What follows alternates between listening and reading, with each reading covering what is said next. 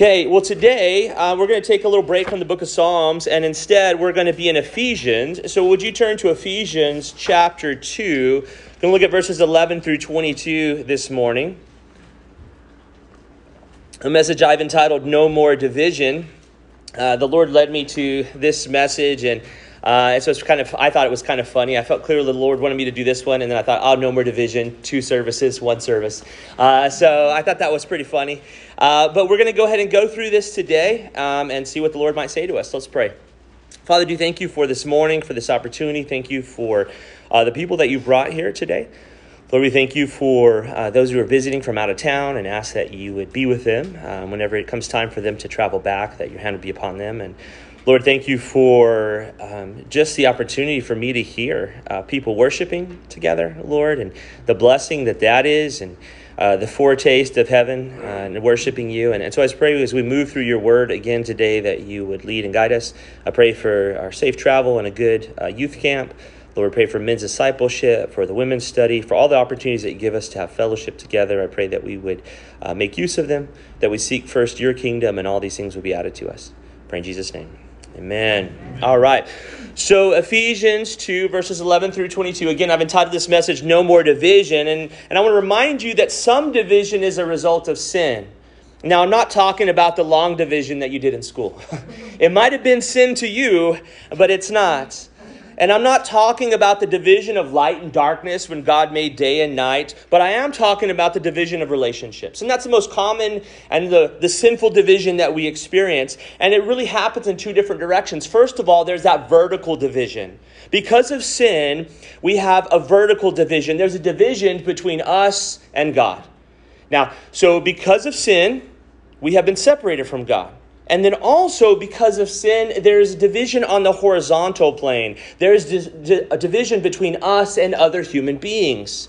Now, this is how it's been all throughout history. It began with Adam and Eve. When Adam and Eve sinned, we see both of those. When Adam and Eve sinned, first of all, they had division from God. They began to hide from God, but they also had division from each other as they began to blame one another and treat each other poorly. When Cain killed Abel, we see that there was a division there. When Noah and his family were separated from all the rest of the people on planet Earth, there was a division. When God called Abraham out from his people, there was a division. This is how it is. There are divisions because of sin. That's what takes place.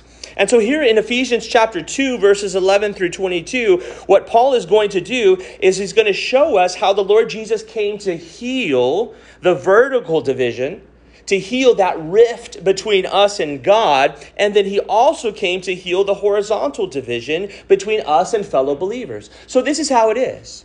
I have found this to be correct 100% of the time. 100% of the time, I am in a situation where I'm not right with God, therefore I'm not right with other people. That's just how it is. I end up not being right with God, and therefore I take it out on other people. So what has to happen is we get right with God, and then what's happening is that we'll begin to get right with other people. So as we as believers seek to get right with God, now we'll get right with one another, and we'll find our divisions decreasing and decreasing. So let's look here at Ephesians chapter 2, again, verses 11 through 22. Let me read it, and we'll get into it. Paul writes, Therefore remember that you, once Gentiles in the flesh, who are called uncircumcision by what is called the circumcision made in the flesh by hands, and that at that time you were without Christ, being aliens from the commonwealth of Israel and strangers from the covenants of promise, having no hope and without God in the world. But now in Christ Jesus you who once were far off have been brought near by the blood of Christ. For he himself is our peace, who has made both one and has broken down the middle wall of separation, having abolished in his flesh the enmity, that is, the law of the commandments contained in ordinances, so as to create in himself one new man from the two, thus making peace, and that he might reconcile them both to God in one body through the cross, thereby putting to death the enmity.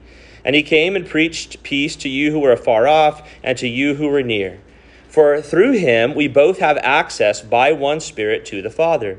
Now, therefore, you are no longer strangers and foreigners, but fellow citizens, and the saints and members of the household of God, having been built on the foundation of the apostles and the prophets, Jesus Christ himself being the chief cornerstone, in whom the whole building, being fitted together, grows into a holy temple in the Lord, in whom you also are being built together for a dwelling place of God in the Spirit. Now,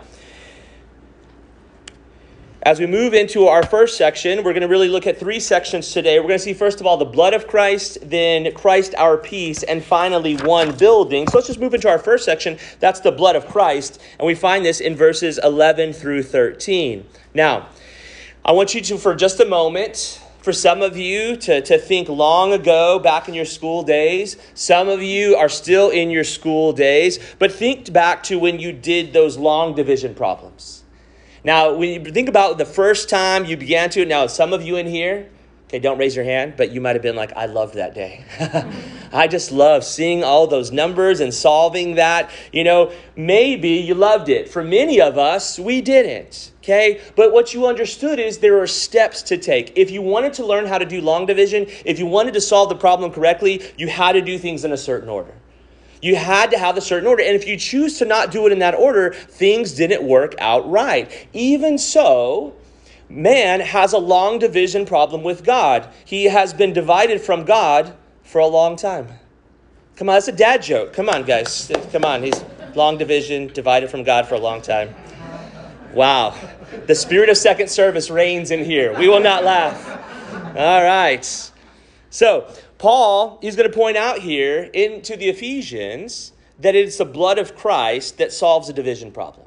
Okay, so in all seriousness, mankind has a division problem with God, whether they admit it or not. It doesn't matter if they admit it or not, that's the reality.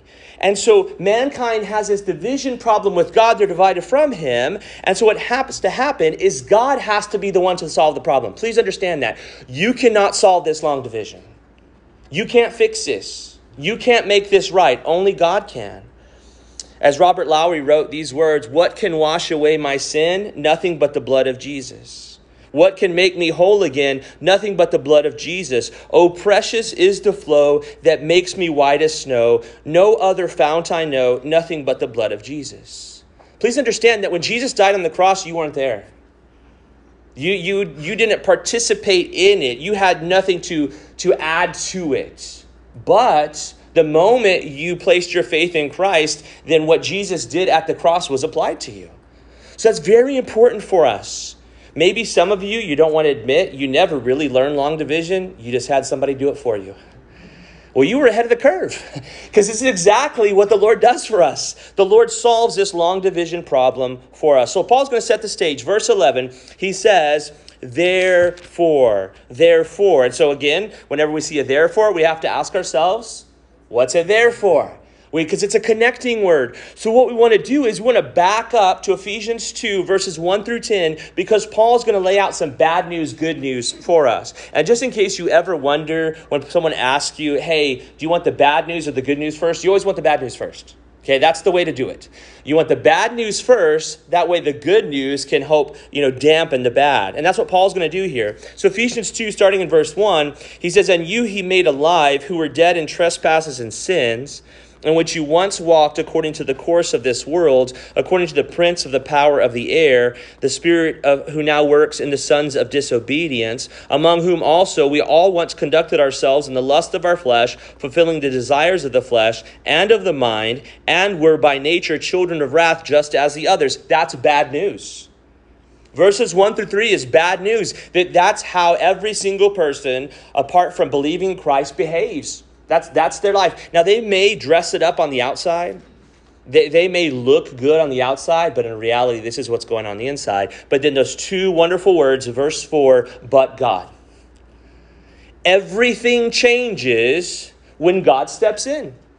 This is how bad things are, but God, who is rich in mercy. He's not poor in mercy. He's not, thrifty in mercy. He's not going to the Dave Ramsey School of Mercy. He's rich in mercy.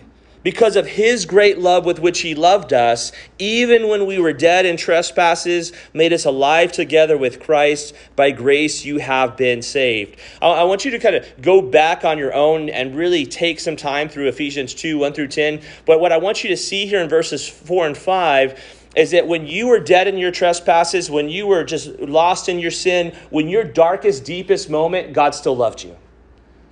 So if he loved you when you were at your worst, don't think he's going to stop loving you now that you're in Christ.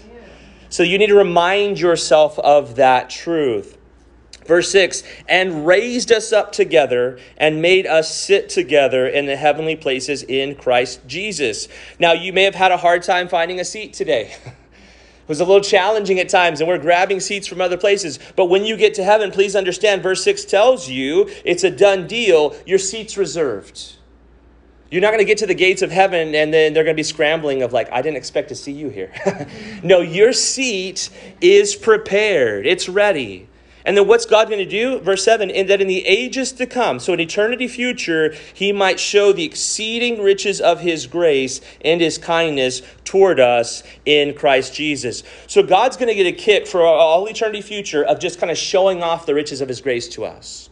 See what I made for you. See what I'm going to do with you. See where I'm going to take you. And he says, for by grace you have been saved through faith, and that not of yourselves. It is a gift of God, not of works, lest anyone should boast. For we are his workmanship, created in Christ Jesus, for good works, which God prepared beforehand, that we should walk in them. Okay.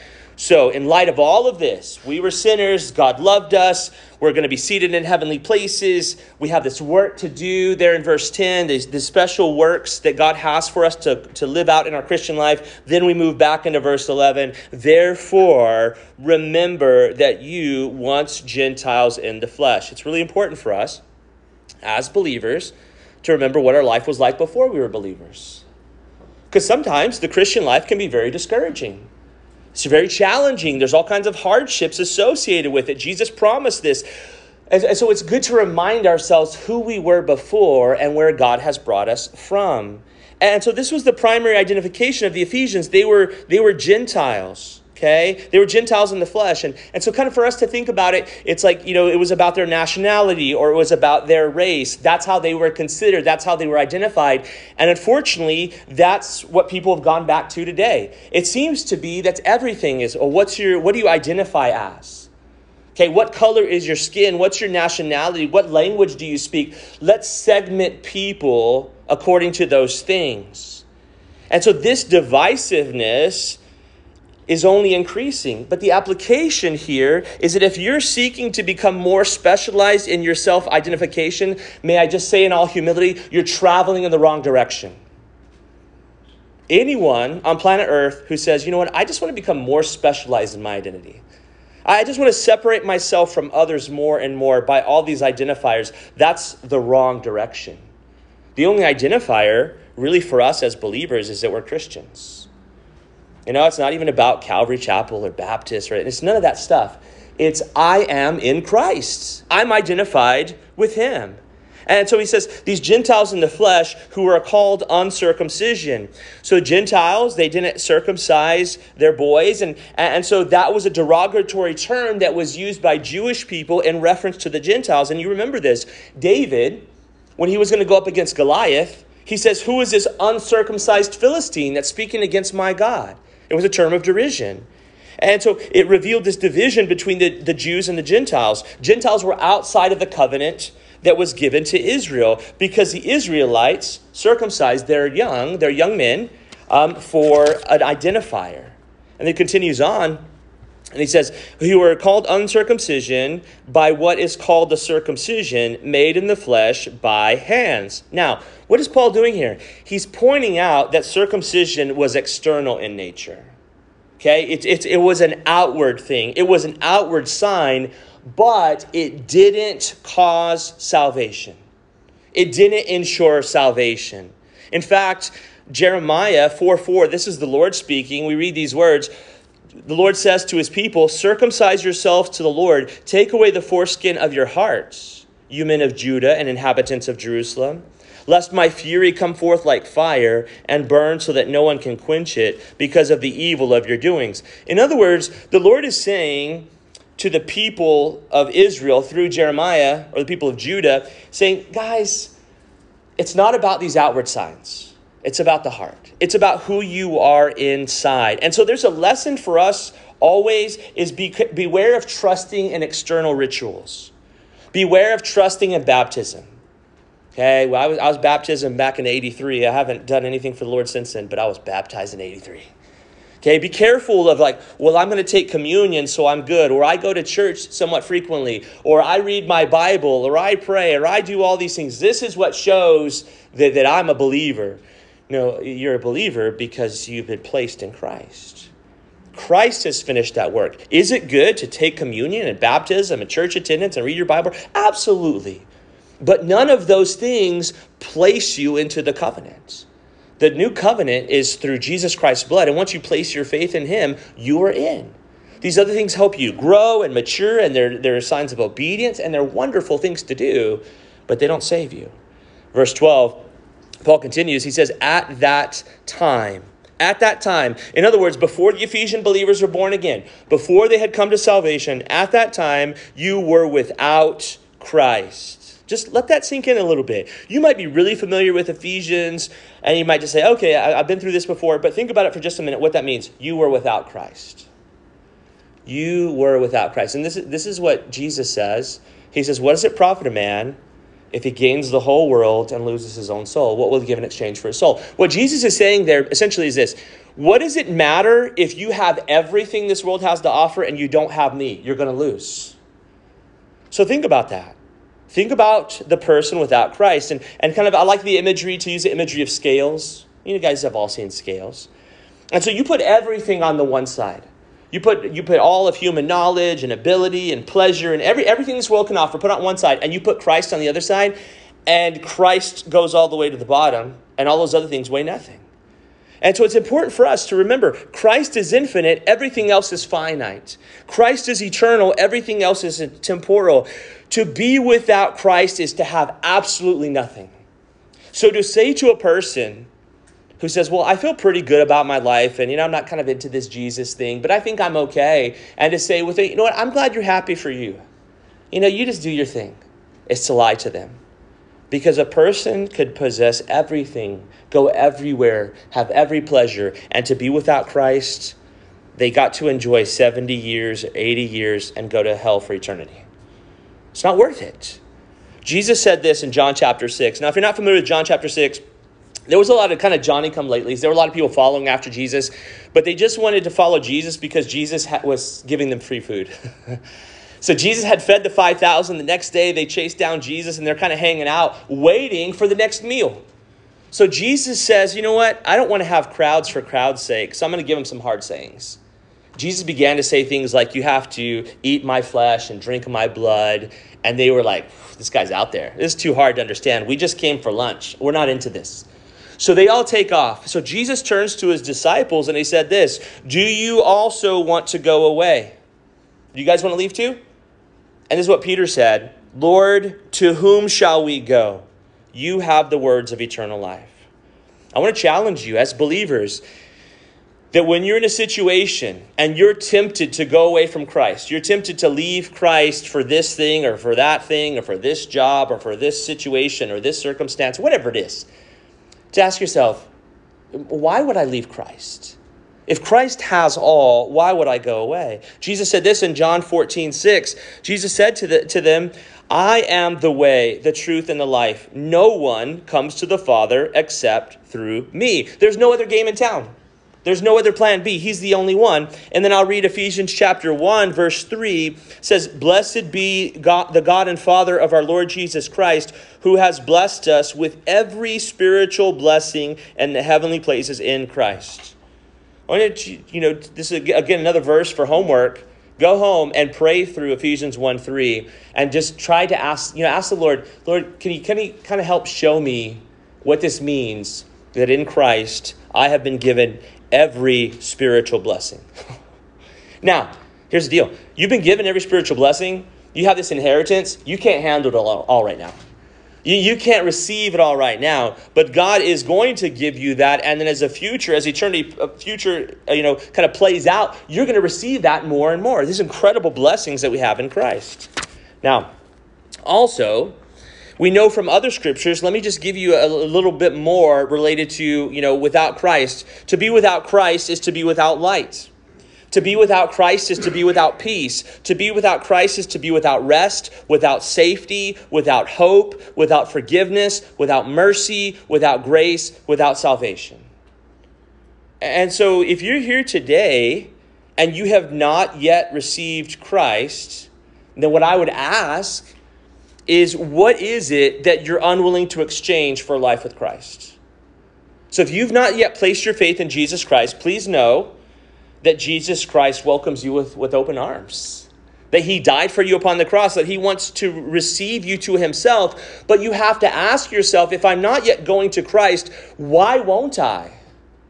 What's holding me back? What is it? Because if Christ offers life, light, peace, rest, safety, hope, forgiveness, mercy, grace, salvation, a way to the Father, eternal life, every spiritual blessing in heavenly places, what on earth or in hell could be better than that? What's the exchange? You see, to be without Christ is to refuse Christ, and that's to choose hell. Now here's kind of a situation I want to kind of talk about, because sometimes it gets pictured as heaven versus hell, and I've said that lots of times, but it's really not heaven versus hell, it's Christ versus hell. That's really what. So if we just make kind of heaven this place and we convince ourselves in our minds, well, it's going to be really boring. People are just going to be like wearing the same clothing, and they've just got harps, and I really never good with stringed instruments, and that kind of stuff. That's our view. We're missing the point. It's kind of like if you were choosing, say, well, I don't know if I'm going to move to New York or to L.A., but my wife is living in L.A. Well, hopefully you're moving to L.A., right? Because a person is there, and that's why you do it. So it's not simply heaven versus hell, one place or another. It's, where is Christ? Where is my Creator? Where is the one who died on the cross for me? Where is the one who loves me no matter what? Where is the one who has been incredibly faithful to me, will be faithful to me too? Wherever he is, that's where I want to go. So that's what makes heaven heaven. Because God is there. So please understand, it's not place versus place. It's not, Fiji or Hawaii. No, it's Christ versus hell. It's person versus place. Now, continuing on in Ephesians 2:12, Paul says, being aliens from the commonwealth of Israel.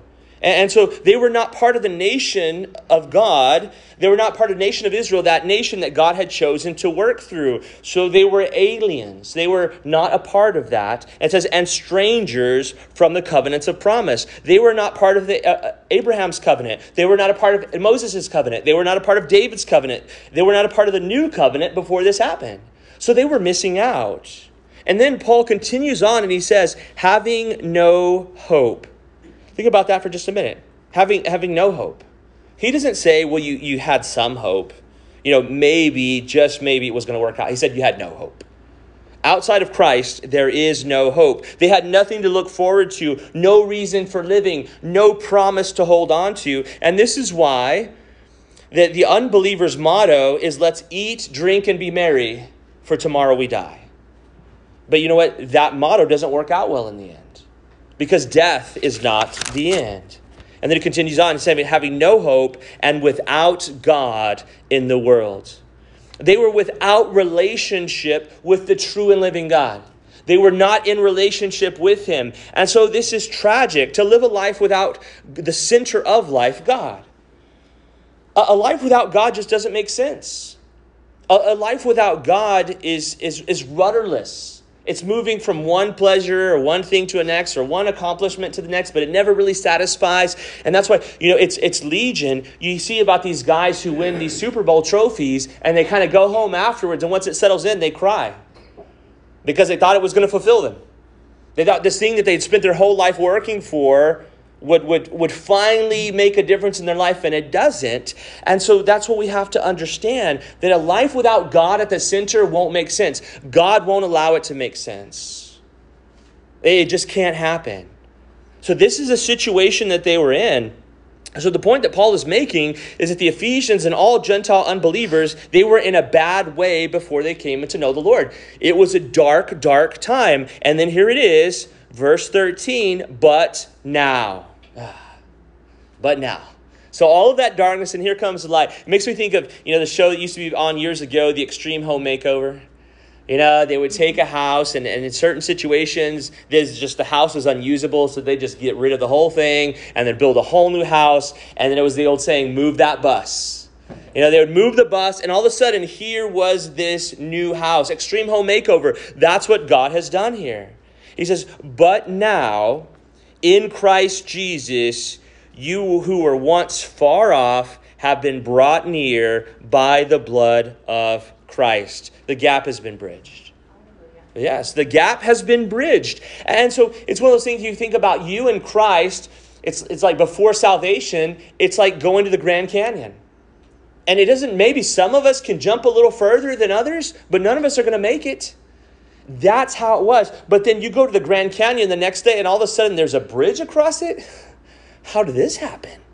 And salvation on the other side, that's what's happened, is God has created that bridge through Jesus Christ. Now, please notice, the bridge is not good works. It doesn't say that. The bridge is not baptism. The bridge is not communion. The bridge is not church attendance. The bridge is not tithing, although some churches want to lead you to believe that the bridge is tithing. The bridge is the blood of Christ. Notice, you have been brought near. How? What's the bridge? The blood of Christ. Sometimes people criticize Christianity and say, it's a bloody religion. They want a bloodless religion. We'll go find it. There's plenty of those. But our faith is built upon the blood of Christ. The blood of Christ is that bridge. The sacrifice of Jesus Christ, and only the sacrifice of Jesus Christ, can remedy the situation that the lost find themselves in. And that's actually incredibly good news. Because for you and I, as believers, sometimes, we appreciated the bridge at the beginning, and then we're a believer for a certain number of years, and we're like, I think I should help with the bridge. I think I should kind of add to the bridge and maybe some ornamentation on the bridge. And then the Lord will let us build for a little bit, and then kind of gets out the ruler and smacks your hand like, no, this is my bridge. This is not anything that you participate in. You don't contribute to. You and I can build up, rewards in heaven, treasures in heaven. Jesus talks about that. That's great. Doesn't do anything about the bridge. The bridge is all based on Christ. So only the blood of Christ can transform a person without Christ to one who is in Christ. So think about that. This is you. This is your story. This is not just a story of the Ephesians. This is a story for each and every person who is a believer in this room. And again, if you're not a believer in this room, then I would encourage you to place your faith in Christ, and this can become your story. So you used to be without Christ, and now you are in Christ. You are in him. You went from being an alien to a citizen. You went from being a stranger into a friend. You went from being a person with no hope to one who has the hope of eternal life. You went from being without God to becoming a child of God. You went from being far off to being brought near. And nothing but the blood of Jesus can do all this. No one in this room added to this. No one in this room did a part of this. Jesus did it all. And so what incomprehensible blessings flow out of the sacrifice of the Lord Jesus Christ. Now this brings us to our second section, and that's Christ our peace in verses 14 through 18. Verse 14, notice, for he himself is our peace. Whew, that's good news. We've got to remind ourselves because, if you've been keeping track with gas prices, the one day one of my daughters, she filled up in 402, and then I went the very next day and it was 416, and then the next day it was 419, and then I went to fill up last night and it was 449, and I was like, well, this is discouraging, but it doesn't say the economic system is our peace. Or proper legislation is our peace, or proper politicians are our peace, or good health is our peace. No, it doesn't say any of that. It says he himself is our peace. And that's good news because he doesn't change. Jesus Christ is the same yesterday and today and forever.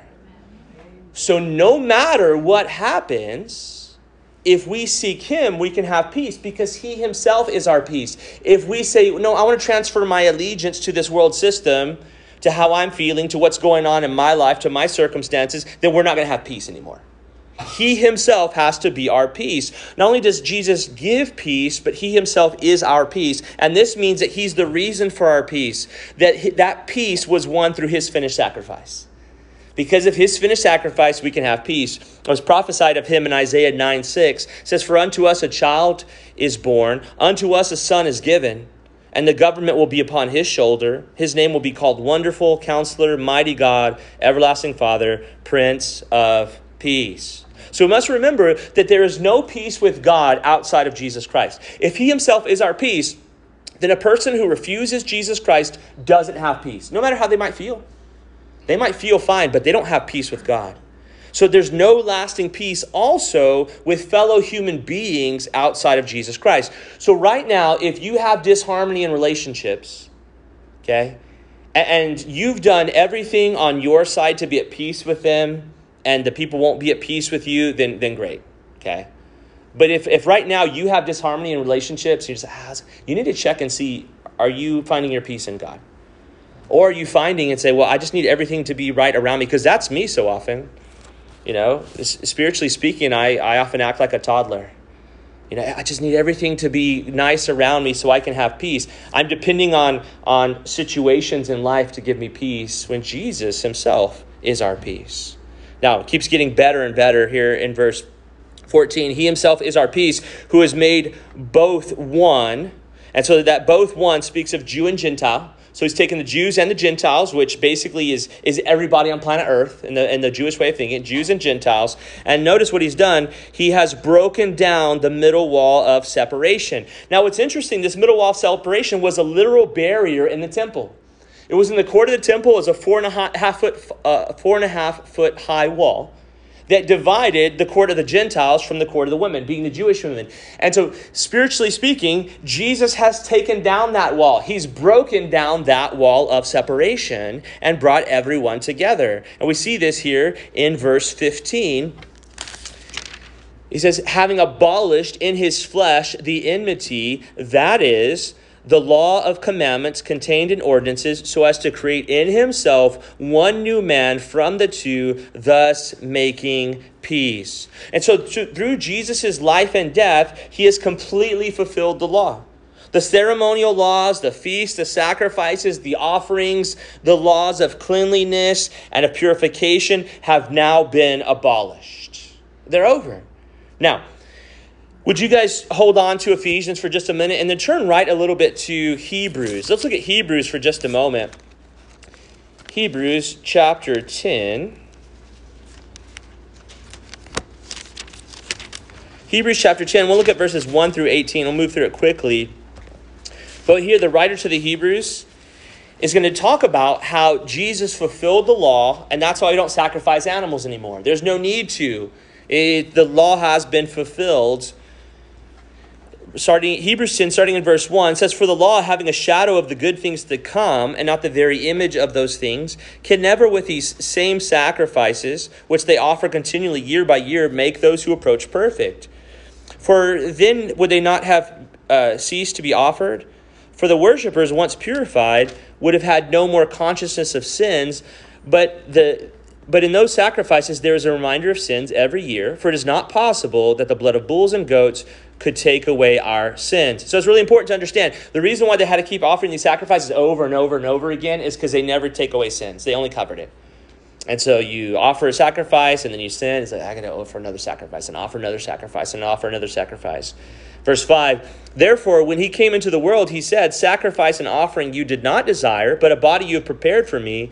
In burnt offerings and sacrifices for sins you had no pleasure. And then I said, behold, I have come. In the volume of the book it is written of me to do your will, O God. So this is prophesied about Jesus. Previously saying, sacrifice and offering, burnt offerings and offerings for sin you did not desire. You had no pleasure in them. And when they are offered according to the law. And he said, behold, I have come to do your will, O God. He takes away the first that he may establish the second. By that will we have been sanctified through the offering of the body of Christ, notice, once for all. And every priest stands ministering daily and offering repeatedly the same sacrifices which can never take away sins. Okay, so I want you to have this imagery in your mind. In the Old Covenant, as the priests were offering sacrifices, you never got to sit down. And the reason why you never got to sit down when you were on duty is because there was always another sacrifice to offer. And it's really important that you understand this imagery, okay? Because Jesus is our ultimate high priest. We want to think about his posture here. It says, verse 12, but this man, after he had offered one sacrifice for sins forever, what does he do? Sat down. Because the sacrifice is finished. There's no more offerings to be offered. And so he can sit down at the right hand of God, from that time waiting till his enemies are made his footstool. For by one offering he has perfected forever those who are being sanctified. Verse 14 is an incredibly important verse for you and I as believers. By that one offering he has perfected forever those who are being sanctified. In other words, positionally we're perfect in him. But as long as we're here on earth, he's going to keep working on us, sanctifying us, making us more like Christ. But the Holy Spirit also witnesses to us, for after he had said before, this is the covenant that I will make with them after those days, says the Lord. I will put my laws into their hearts, to their minds I will write them. And then he adds, their sins and their lawless deeds I will remember no more. For where there is remission of these, there is no longer an offering for sin. All right, let's go back to Ephesians now. As we continue on 2:15 there, I wanted to touch on something else in this verse. Notice picking up where it says, so as to create in himself one new man from the two, thus making peace. Okay, so through the fulfillment of the law, both the ceremonial law and the moral law, and with the abolishment of the ceremonial law, now Jew and Gentile are on completely equal footing. This is really, really important. They're in one body, the body of Christ. There are some movements within the church that say, yeah, it's great that you believe in Christ, but you'd be a little bit better if you followed the Old Testament law. You'd be a little bit better, if you honored the feasts, if you did this or this, and there's all kinds of stuff. May I just say that is not a New Testament idea? If you want to follow the feasts, great. Okay, if you want to honor those things or you want to keep the Sabbath, that's between you and the Lord. That does not put you on a higher footing. Okay, and I would encourage you on your own to read Galatians chapter 3, verses 26 and 28 through 28. Paul talks about how, there's no longer, slave nor free and Jew nor Greek, that we're all one in Christ. And then I would encourage you also, we don't have time to get to it, but 1 Corinthians 12, verses 12 through 27, it talks about how we're all members of the body of Christ. That we're, and maybe you're a pinky toe in the body of Christ. And you're just like, well, I wish I were an eye. That's God's, you have a purpose. God's put you in the body where he wants you to be, but please understand that if you're in Christ, you're in the body somewhere. And it's important for us to remind ourselves of that. All right, let's continue on to verse 16. It says that he might reconcile them both to God in one body through the cross, thereby putting to death the enmity. Okay, so what is this telling us? That the Lord Jesus Christ shed his blood equally for all. That the Lord Jesus Christ shed his blood for the Jew. The Lord Jesus Christ shed his blood for the Gentile. It's not like, well, it was kind of primarily for the Jews and not so much for the Gentiles. Or it was this or that. No. The Lord Jesus shed his blood for any who would come to him. And therefore, there's a complete reconciliation. And so that word reconciliation there, it's talking about an end of hostilities. That the hostilities are over and the people are brought back together. That's found at the cross. Reconciliation with God and reconciliation with fellow believers. And so it's important for us to understand this. Because as we're right with God, we can be right with other people. But Christians are often the worst. They want to be right with God, but they hate other Christians. You don't believe the gifts of the Spirit are for today? You ain't getting in. Right? We have all these kind of little mountains that we want to die on, and we want to remind ourselves that we may disagree agreeably in certain areas. The fact of the matter is, as we are believers, we're part of one body. And if anyone leaves this place and they start punching themselves in the face, hopefully the rest of us will get a hold of them and help them to stop. But if we're all one body and we make it our mission to go after other Christians, whether online, whether in church, whether in school, whether in our own homes, that's the equivalent of punching yourself in the face. For us as believers, we need to build each other up. Now, if we find other people in error, we can seek to set them right in an agreeable way, in a godly way, but we should not go after other Christians in this way. Now, let's move on to verse 17 now. It says, and he came and preached peace to you who were afar off and to those who were near. I love this. So Lord Jesus Christ, it's the gospel of Jesus Christ is a gospel of peace. He came and preached peace. And it's interesting, people are, they always say, visualize world peace, or I'm praying for world peace, or every beauty contestant, right? Yeah, I just wish there were world peace. The fact of the matter is, that's a great thing to wish for, but it's only going to come through the Prince of Peace. And so if you say, I think peace is a great thing, I want peace in my household, submit to the Prince of Peace. I want peace at my school and I want peace in my nation, then pray for peace, but please realize it only comes through submission to Christ. You can be an outpost of peace as you submit to him. And so it was for the Gentiles, those who are far off, and it was for the Jews, those who are near. And I love Jesus prophesied about this, how he was going to bring the two together in one. In John 10, verse 16, Jesus said this, and other sheep I have which are not of this fold, and them also I must bring, and they will hear my voice, and there will be one flock and one shepherd. He was prophesying about reaching the Gentiles, that he was going to bring the Gentiles in. Verse 18, for through him, that's through Jesus, we both have access by one Spirit to the Father. This is super exciting here. First of all, I want you to notice the Trinity's involved, right? For by him, that's by Jesus, right? We have access by one Spirit, that's the Holy Spirit, to the Father, that's God the Father. So we have God the Son, God the Spirit, God the Father. So please understand that when you come into relationship with God, you come into relationship with the Trinity, right? Please don't fall into that error of like, well, I'm cool with Jesus, but God the Father, he's kind of out to get me. Or, you know what, I don't really know about this Holy Spirit thing. No. The triune God has relationship with you. The triune God the Father sent his Son to die on the cross, and the Holy Spirit drew you to his Son. You can't get away from the Trinity because they are omnipresent. And so, but I love this. I love this picture here of access. There are so many places in this world we're not allowed. So many places where there's, you got to have a key card to get in here, or no admittance, or backstage pass, or all these kind of things. And we're so limited. But here through Jesus Christ, we have access to the Father. That's a wonderful thing that you and I, at any place on planet Earth, can come before the Father and pray to him. The door has been opened. It's wonderful, incredible blessings that we see here. Let's move on now to our final section. That's one building in verses 19 through 22. Verse 19 says, now therefore, you who are no longer strangers and foreigners, but fellow citizens with the saints and members of the household of God.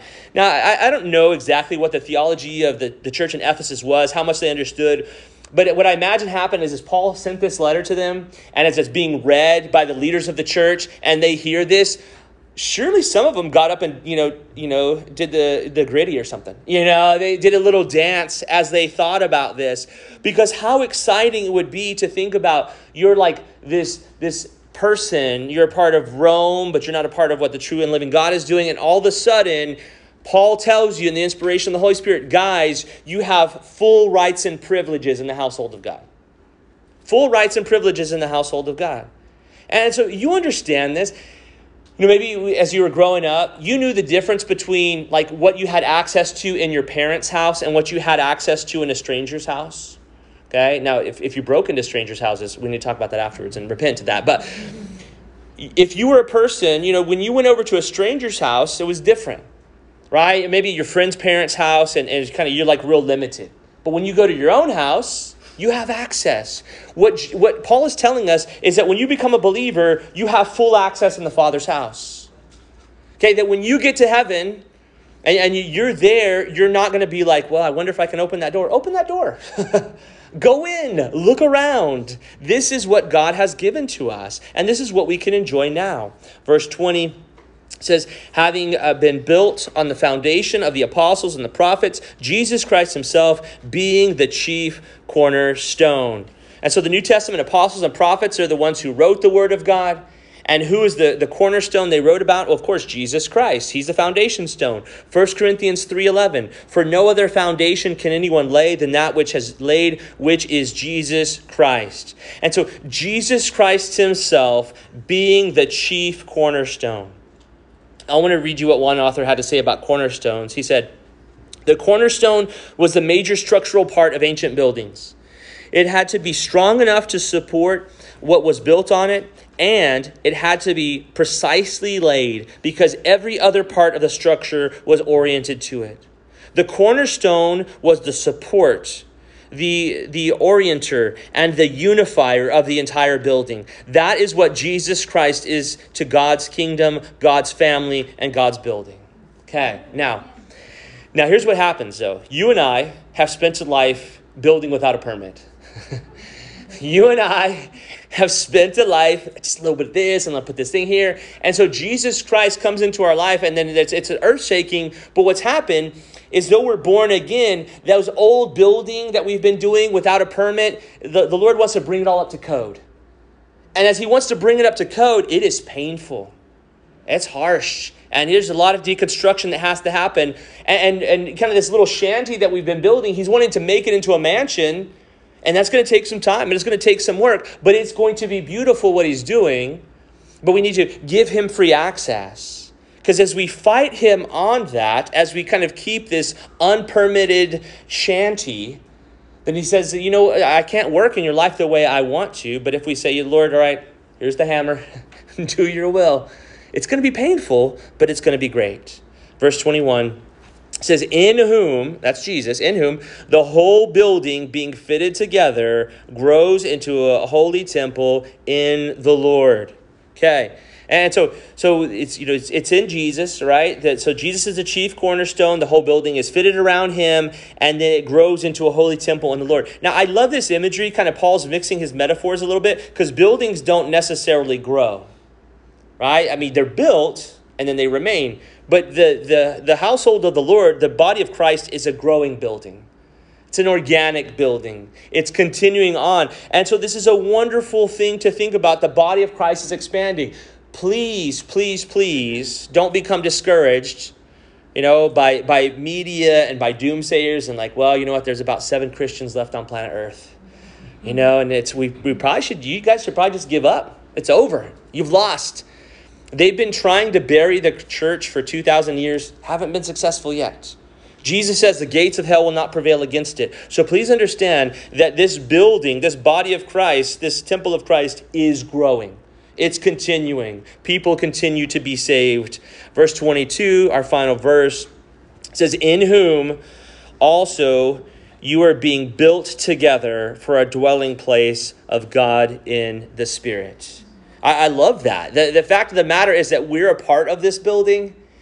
Sometimes you might walk on a college campus and there's a brick or there's a building named after somebody, and they spent, probably $5,000 for that brick as a donation to the school. But the Lord says you are that brick, right? You're a part of this building. You are a part of this thing. And then this word dwelling place is very important, or this phrase dwelling place, because it means a permanent dwelling.